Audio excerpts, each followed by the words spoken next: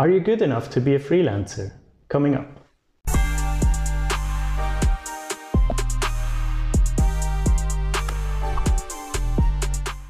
Hello and welcome back to the Freelanceverse. Thanks so much for coming back to the channel once again for this week. This week's topic is going to be very important for people that are just starting out right now or that are thinking about starting out in the future.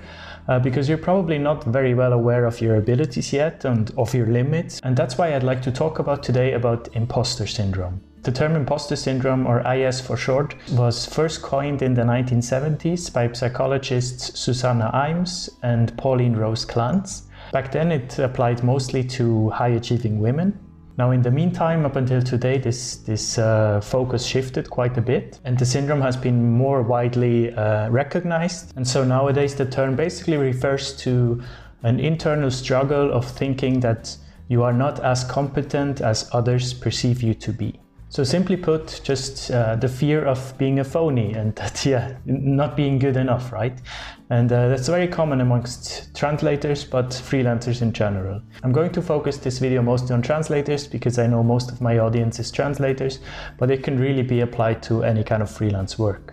Especially in translation though, in the localization industry, this has a very prominent place because translator is not a protected profession, right? Everyone can call themselves a translator theoretically. So of course, and also the fact that the feedback loop is very uncommon as a translator, unfortunately. You will get feedback when you receive bad feedback, negative comments, but positive comments you rarely get. I made a video about that, about criticism, dealing with criticism. You can click here if you would like to watch it later. So exactly for that reason, I want to talk about, like, when you call yourself this translator without having actually a protected profession, how can you prove to yourself and to others that you're good enough? But before I give you a few tips how to improve yourself in that area, let's look into the research a bit more because it's really interesting. So there are studies that you can check in the description, I'm going to link them there, that state that this feeling or the groundwork of this feeling starts from a very early age on, basically when you're a kid. Because already from this very early age, you perceive others, you perceive others as something that you can never be. So imagine you are a kid, you're sitting at home playing on the floor, and the adults are sitting at the table discussing an important topic, right? You look at them and you think, like, this is crazy, what these people do, this can never be me. You know, it's so far from your reality. This is also called reverse othering. If you're familiar with the term othering, othering is basically means when you put other people down because they do something different than you. Especially in the political discourse, this is a very common tool to marginalize a group, right? And reverse othering basically means the same, but you don't put them down, but you like lift them up very much. So, and then you basically go through life. There will always be someone that's way higher than you, way more established than you, and you just feel like, I can never reach this person. And once you reach them, there will be someone else. And then this is combined with another psychology theory that basically states that you see yourself always from the inside, but you see others always from the outside. And of course, the outside is much more polished than the inside, right? You don't know the people's worries, the people's fears.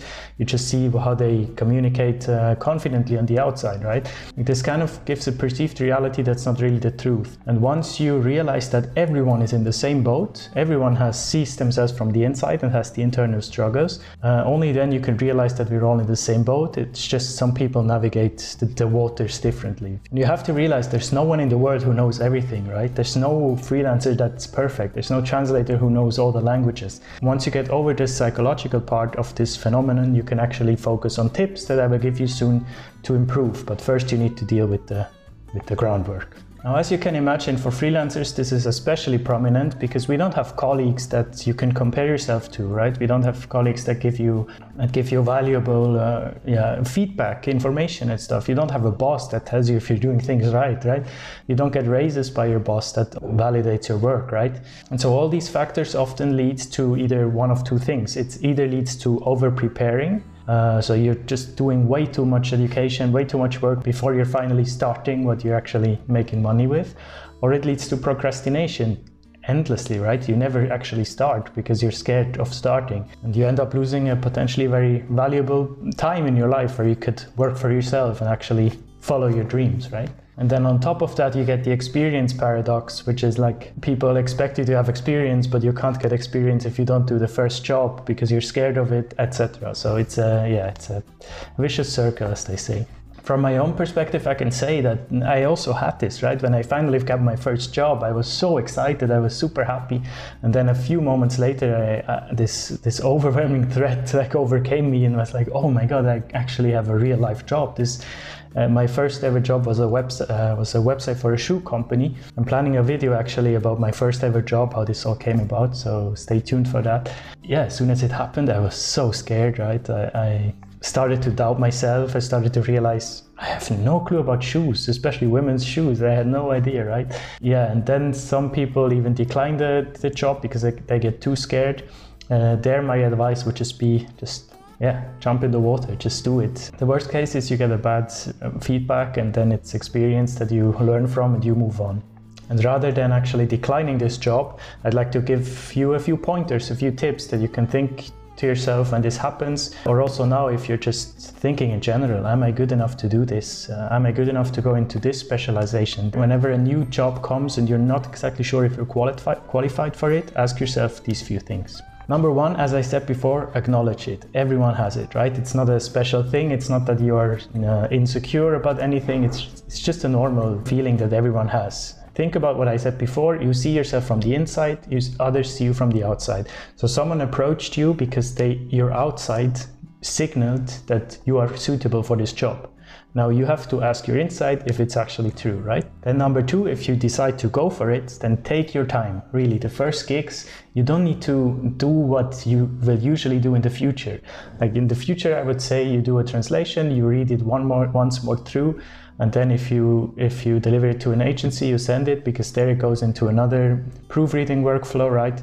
You don't need to spend too much time on proofreading yourself because you're not paid for it. But if it's your first job, really take your time. Like, even if you make a loss, it doesn't matter. Read it through 10 times, read it through the next day again out loud. Do as much as you can to feel secure, because it's really important that the first thing you deliver is on point, and not only for the client, but especially for you for long term.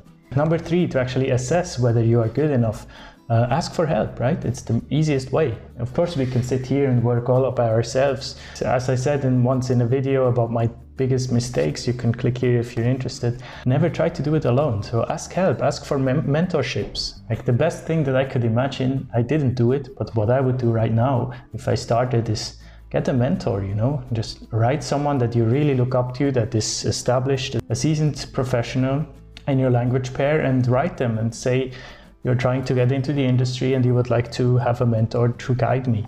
And then there are different, monetarily, financially, there are different options to do that. Some people just do it for free and the mentor gives them work that they just don't have time to do, and then they deliver in their own name. Or maybe they pay you half of the job that you do for them, or they just give you fake jobs and you do them and they proofread them to check if you're good enough and stuff. So there are lots of options. You can actually collaborate with them. Just make sure to decide upfront how you will do it, and then it's a great way to have a mentor. I can tell you that people are actually excited to be a mentor for someone, so don't feel bad to ask. Asking feedback is another great tool to establish whether you're good. So if in the first weeks, or some people do it at every job when they deliver, they ask for feedback from the client or from the agency, right? It's a good thing to do, because I know that most agencies have a feedback loop within the workflow, but they just don't communicate it to the translator. So they establish if it was good, if it's good enough for their workflow, but in their own system. So if you just ask them if it was good for them, that's a great way to know if you're good. Another tip is practice, right? Practice makes perfect. I tell everyone always in my videos, you can translate them if you want to. You can write your favorite YouTuber and tell him you would like to translate their videos and see what they say, because it's actually real life application. You can use this as experience in your CV, etc. Or else you can just do, newspaper articles, videos you see on TV, the news, etc. Just practice. Same goes with reading. Read as much as you can. as tempting as it might be and as good as it is to read in your source language, I like to read in English and in French as well, but you need to keep up with your source language, right? It needs to be on point. This is what it's all about. Language is always evolving, so you also need to read different articles, like read stuff from very highly prestigious newspapers, but also read stuff on social media from the youth, so you actually stay in touch with the lingo that's used in this circle as well. And yeah, just don't be afraid to be wrong. You know, everyone is wrong once in a while. You will just feel it if you are made for this job or not. Like I'm saying, don't be afraid to be wrong, but also don't give yourself the permission to be average. You can't afford to be average. You need to be one of the best, and you need to be convinced that you're one of the best, because how you are, as I said before, it's all about what you feel, right? If you feel you are good, you will portray it to the outside and it will attract people. By the way, the source language is half as important as people think, right? If you're translating from a language that you don't speak that well, that's perfectly fine. It's all about the understanding and the translation theory behind how you transfer one language into the other. So don't think like only if you're translating from Korean and your spoken Korean is not that good. Don't let yourself be put down by this. It doesn't matter. It's not what it's about. There you go. This was a lot of information, I know, but I'm sure you can deal with it, especially you are here on this channel, so you are working on your professional development, which is a very good step. So just keep practicing, keep trying, keep asking for feedback, keep reaching out to people that can help you. And after 50, 100, 1,000 jobs, you will find your strength, you will know what you're worth, you will know what you can do, what you can't do. It's also important to say no, right? Yeah, keep the critical mindset. If there is a job coming in about an eye surgery and you have never done anything medical, then don't accept it. It doesn't make sense. There's a thin line between declining a job because you're not qualified and declining a job because you're scared to take it, right? There's a very thin line, and you need to find this very small margin where you can actually make informed decisions. Thanks so much for watching. As I said, if you want to practice by translating this video, get in touch with me. The email is in the description.